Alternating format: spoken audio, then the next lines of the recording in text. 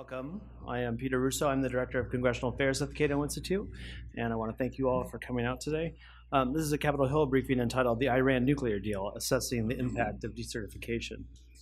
First, if you're watching via C-SPAN 2 or our live stream and would like to join the conversation, we'd love to hear from you. Please tweet us at hashtag CatoFP or at hashtag CatoEvents. That's FP as in foreign policy. Further, we will be accepting questions from Facebook Live, so you may post there as well. This spring, the Cato Institute released the 8th edition of the Cato Handbook for Policymakers. Copies were available on the table as you came in, and there are well over a dozen chapters covering a libertarian or realist approach to various aspects of foreign policy and international relations. If you'd like more copies, please contact me after the program. And meanwhile, fully searchable PDFs, the entire 80-chapter volume, are available at cato.org. Also on your chairs is a new publication from our two speakers entitled Unforced Error, The Risks of Confrontation with Iran, which will augment and support much of the information we surveyed today. As many are aware, by Sunday, October 15th, the President will have an opportunity to certify or not the Joint Comprehensive Plan of Action, otherwise known as the Iran Nuclear Deal. And the White House has announced a press conference for Thursday where he is expected to publicly formalize and justify his position, with all signs pointing to decertification. For Congress, this could mean a 60-day window to reinstate the sanctions that were suspended in exchange for that country's freeze on its nuclear program. From some quarters, this is meant to be a critique that the executive branch is simply foisting its responsibilities onto the legislative branch. But we see the possibilities more broadly than that and think the full range of implications have not been adequately examined. To explore these other likely alternatives to decertification, I brought two scholars from Cato who have been examining the available options very closely and have each co-authored the paper I mentioned that's on your chairs, describing the dangerous path before us. First up will be Emma Ashford, who is a research fellow with expertise in international security and the politics of energy. Her research focuses on the politics and foreign policies of petrostates, particularly in Russia and various Middle Eastern countries. Her dissertation explored the ways in which oil production and export shapes conflict, including ongoing wars in Ukraine, Yemen, and Syria.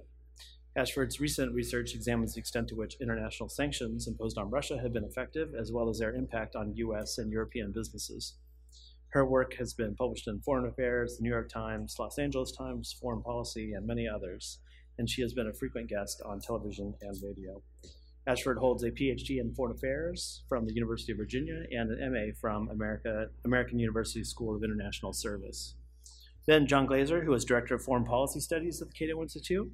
His research interests include grand strategy, basing posture, U.S. foreign policy in the Middle East, the rise of China, the role of status and prestige motivations in international politics. Glaser has been a guest on a variety of television and radio programs and has had his work published in Foreign Affairs, The National Interest, CNN, Time, Newsweek, The Guardian, among many others. Glaser earned a Master of Arts in International Security at the Schar School of Policy and Government at George Mason University. And we will leave time for Q&A at the end, but for now, let's please welcome Emma Ashford.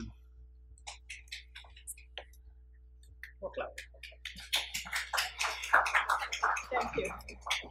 No, please, if you don't have a seat at the back, please feel free to come up and sit near the front. There's plenty of seats up here. So thanks to everyone for coming and attending this talk today. This paper concerns an issue that John and I are both very concerned about, many of our colleagues are very concerned about, and that is the question of what the Trump administration is going to do about Iran. And in the short term, that is the question of what they intend to do about the JCPOA, the Iranian Nuclear Deal, or the Joint Comprehensive Plan of Action. And over the longer term, we think that includes the question of the Trump administration's approach to Iran more broadly. So if, as we all expect, Donald Trump announces later this week that he does not want to remain in the nuclear deal, that he is going to decertify Iran, we wanted to look at what happens next. So this report effectively examines the alternatives. We came up with 4 alternatives: sanctions, pushing back against Iran in the region, so-called regime change from within, and then direct military action as alternatives that the Trump administration could pursue to the JCPOA. And as you'll hear both myself and then John talk about this afternoon, there are serious problems with all of these options. And we think that these options should be discussed now up front before Congress actually weighs in on the JCPOA, presumably in the next 60 to 75 days. So Donald Trump has been hostile towards the Iranian nuclear deal since during the campaign. He made a number of statements on the campaign trail about tearing up what he referred to as a bad deal, a disastrous deal, the worst deal ever made.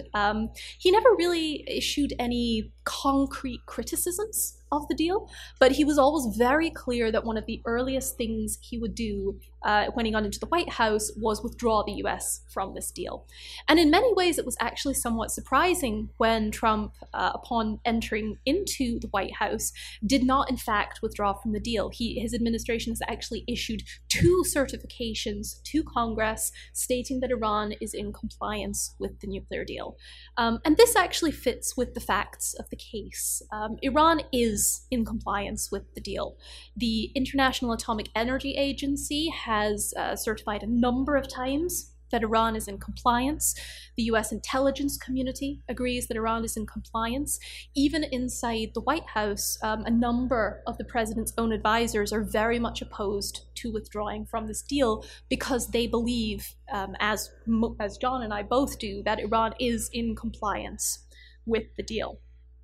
The voices against certification, the voices calling for the president to withdraw from the nuclear deal, often state that they have very specific concerns about the deal, small technicalities, areas where they're not 100% sure if it's working out.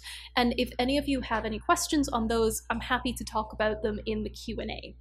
But rather than actually talk in depth about the deal and its pros and cons right now, I want to move to the next step and talk a little about why the deal is still the best alternative for dealing with Iran.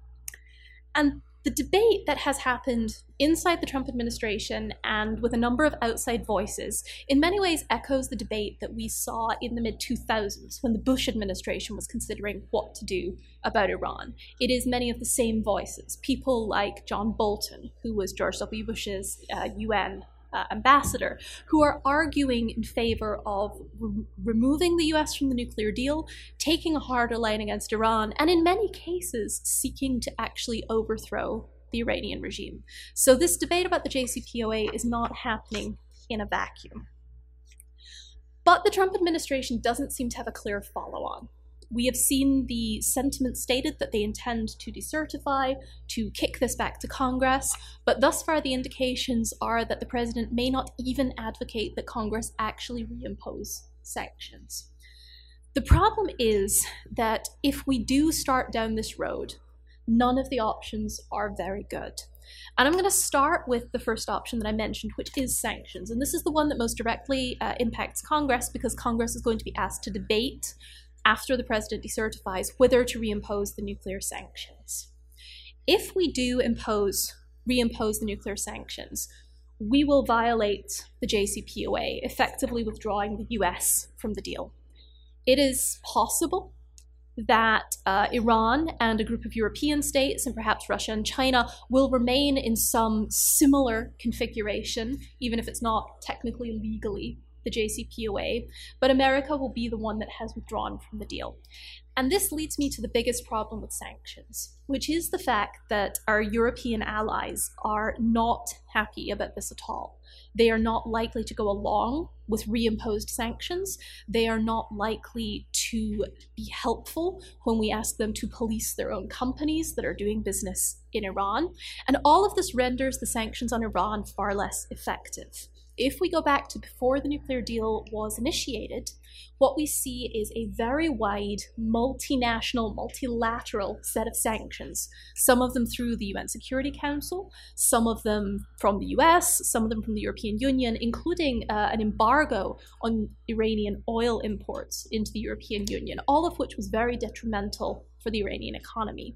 If sanctions were to be reimposed, we would not have that level of support for them. And so it is likely they would be far less effective even than the sanctions that got us to today's deal. The other problem with sanctions, and I think something that we really don't talk about enough, is the fact that sanctions rarely work to produce policy change. The JCPOA is actually itself a very unusual case where we see sanctions actually succeeding in getting a country to come to the negotiating table. Far too often, as academic studies have shown, as many, many cases have shown, sanctions don't work. The Cuban embargo, the sanctions on Iran that we have had for the last 35 or 40 years, sanctions that we've placed on various countries in relation to human rights abuses, sanctions that we've placed on Saddam Hussein's regime in the 1990s. Most sanctions regimes fail to actually achieve policy change.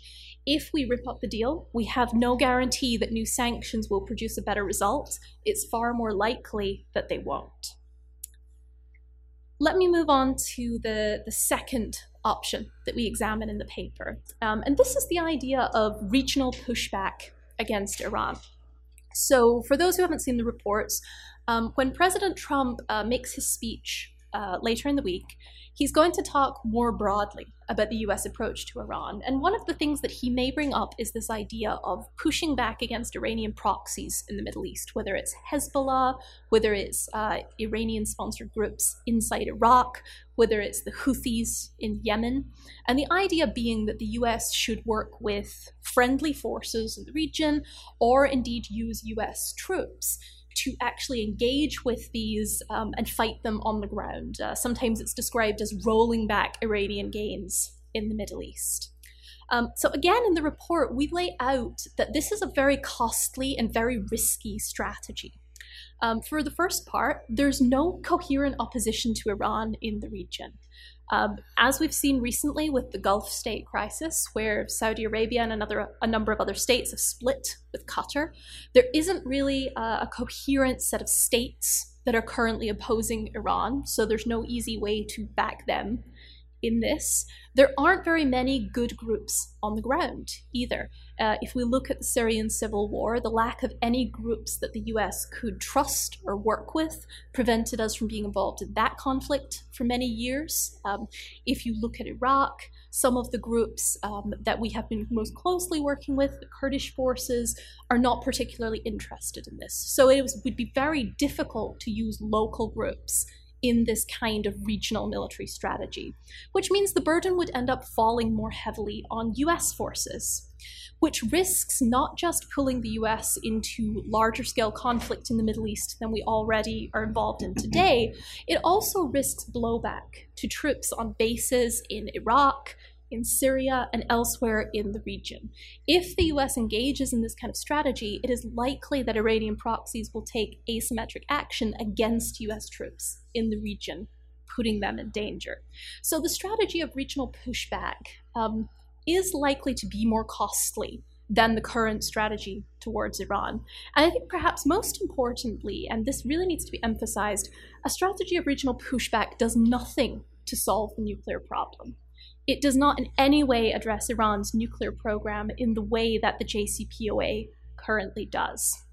So both of these first two options are more risky, which is to say they stand less of a chance of working than the current deal, and they're also far less likely to produce a result that we can be happy with.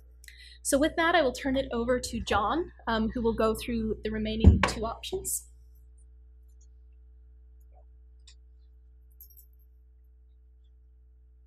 Thank you, Emma. Thank you, Peter. Thank you all for coming. I want to start by just reiterating some of the material that Emma opened with. I think it's really important for emphasis that I do so.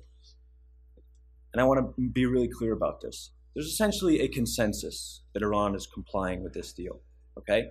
The International Atomic Energy Agency has confirmed 8 separate times in detailed reports that Iran is complying with the deal. All of our European allies agree that Iran is complying with the deal. The Russians agree, the Chinese agree. Much of Trump's own cabinet agrees that Iran is complying. James Mattis testified to Congress the other day that not only is Iran complying, but that it would be dangerous and harmful to US interests to back out or do anything to undermine it. General James Dunford, chairman of the Joint Chiefs of Staff, one of the highest military officials in the country, said Iran is complying and that we ought to stay in the deal. General John Hyten, U.S. head of Strategic Command, said a similar message at the Hudson Institute a few weeks ago.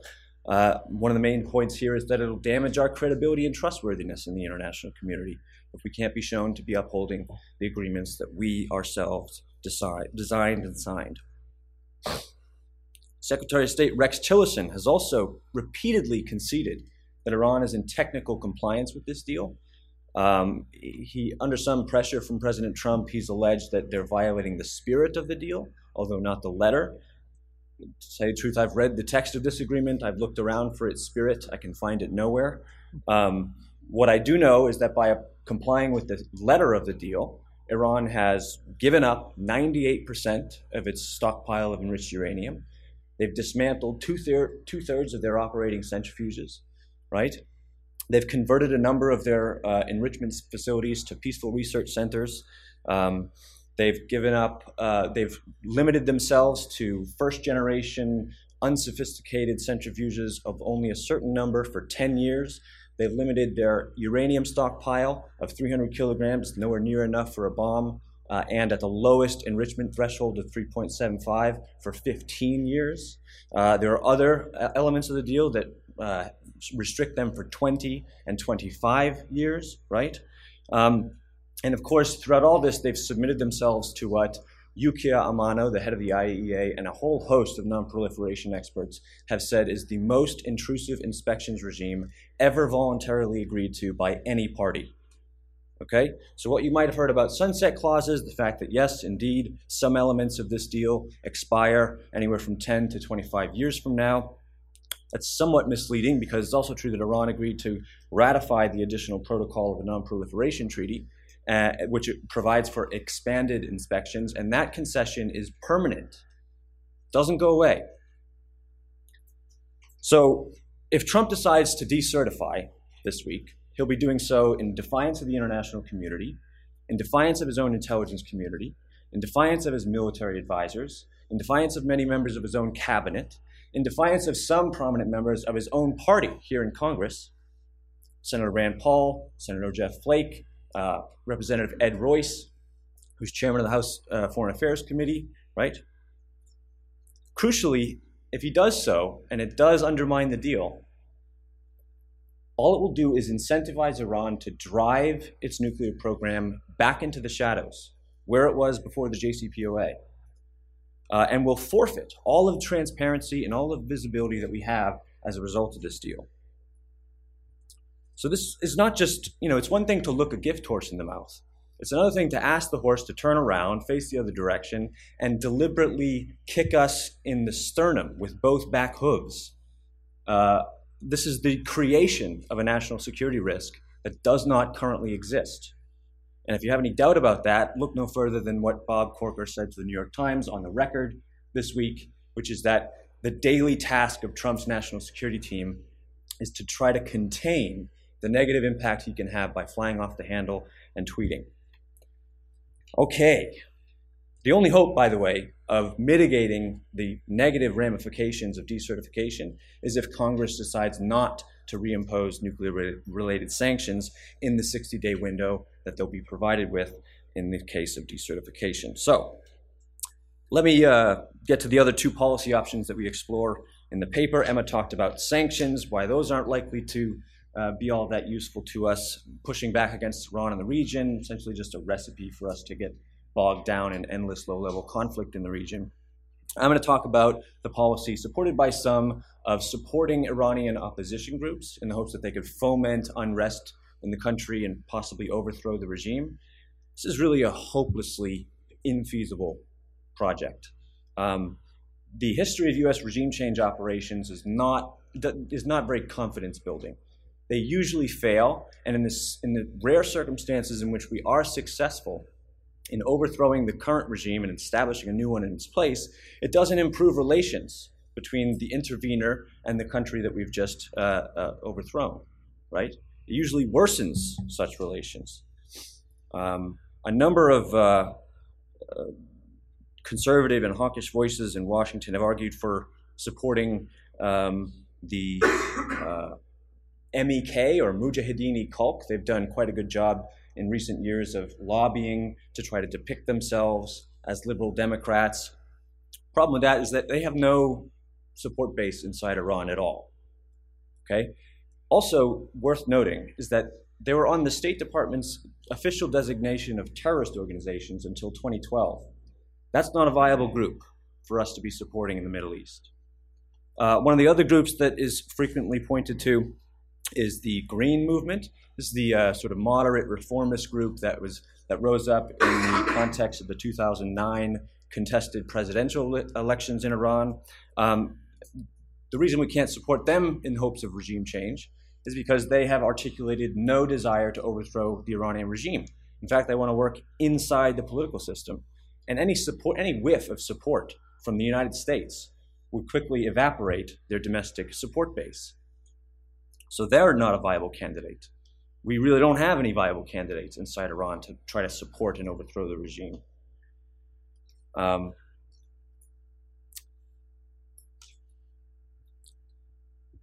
So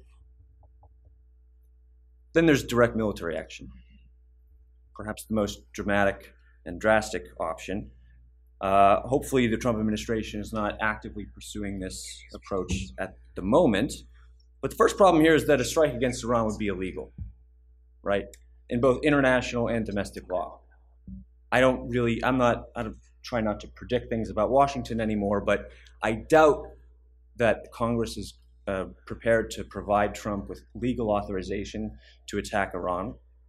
And of course, in the context of international law, you need either the justification for self-defense, which isn't present, or a UN Security Council resolution, which we won't get. So it'll be illegal. Second, let's not delude ourselves into thinking that direct military action could be a minor strike with limited consequences of the kind that Trump took without congressional authorization, I might add, in Syria earlier this year. There'd be no pinprick strike in this case. Escalation is essentially inevitable. Under bombardment from the world's most powerful military, Iran would be very likely to engage in retaliatory strikes. Their ballistic missiles can reach all the bases that we have in the region. And they're very likely to engage in some asymmetric conflict with us via their proxies, etc.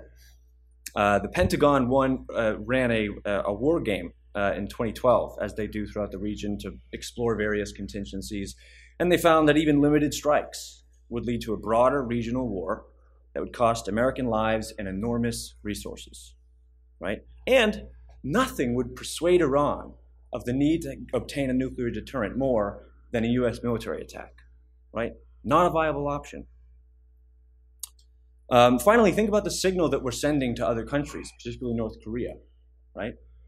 So we go and overthrow Saddam Hussein in Iraq, which, by the way, the IAEA was telling us at the time that Iraq had no weapons of mass destruction.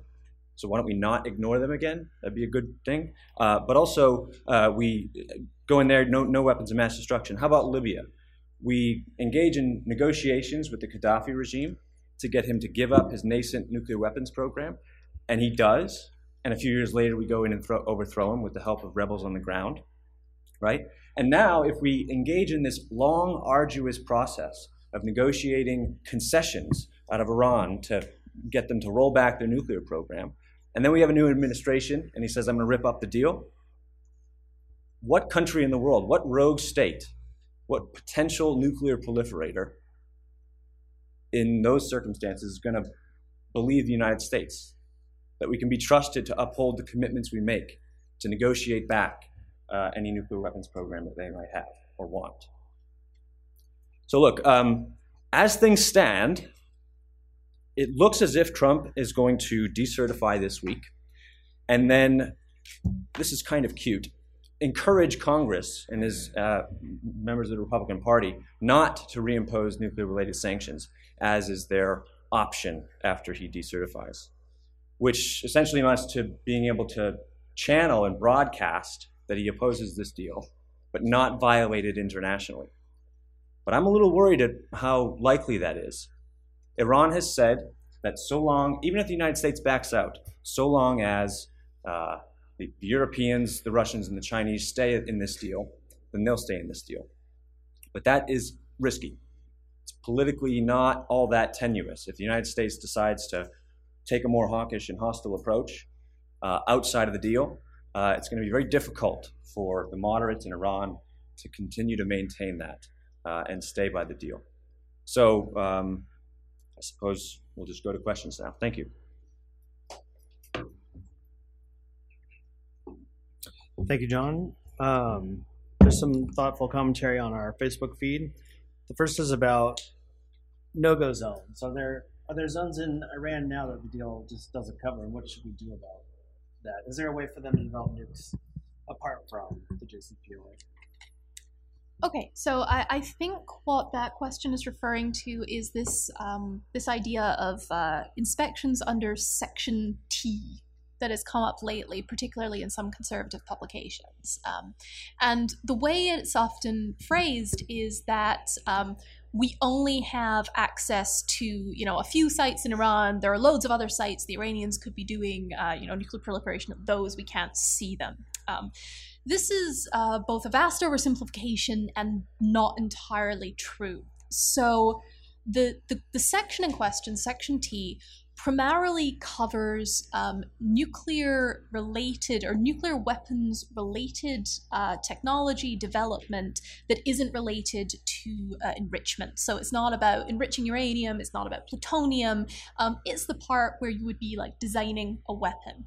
And so this is in an appendix, part of the deal, and it is in there primarily to say if we catch Iran working on any of these things, then that will be a violation of the deal. However, it doesn't have any inspections provisions, and as one arms control expert put it, it doesn't have verification provisions because it would be effectively impossible to verify. So this, for example, would include a requirement to look at every computer in the country that was capable of doing the mathematics that would allow you to research weapons on it. So this isn't feasible. It's primarily in the deal so that if we catch Iran doing something inappropriate, we can do something about it. We can raise it at the UN Security Council, and we can do something about it.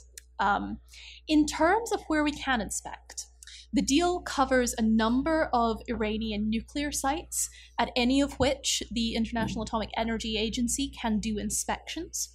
The deal also includes provisions that allow us to present evidence of Iranian wrongdoing if our intelligence community figures out that Iran is working on something inappropriate at another site. We can present that evidence to the IAEA. They can demand access into it. If Iran denies access, they have 24 days in which to deny or grant access, and if they deny it, that's where we start to kick everything back to the UN Security Council. That's where we enter that whole snapback of sanctions discussion. So the deal has built-in provisions for if we have concerns about sites that are outside the deal. However, the Trump administration has not in any way presented any concerns that would rise to that level, which is why Iran has not been asked to open up other sites. We simply don't have evidence. We don't believe right now, the intelligence community doesn't believe, that Iran is actually doing anything outside of those sites. Yeah, just in terms of visibility in general, I mean, I think there's somewhere between 30 and 40 sites in Iran that the IAEA has access to.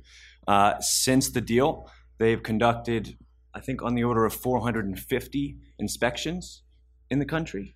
Again, we've been able to clear it. So there's some concern among some conservatives that in military sites where they might be doing research and cheating on the deal, doing it outside IAEA eyes, that Iran, we don't have visibility on those sites, but we have more visibility now than we had prior to the deal, and it's be a bad route to want to inspect Iran's country more by backing out of a deal that allows us at least the ability to conduct the most intrusive inspections regime to date.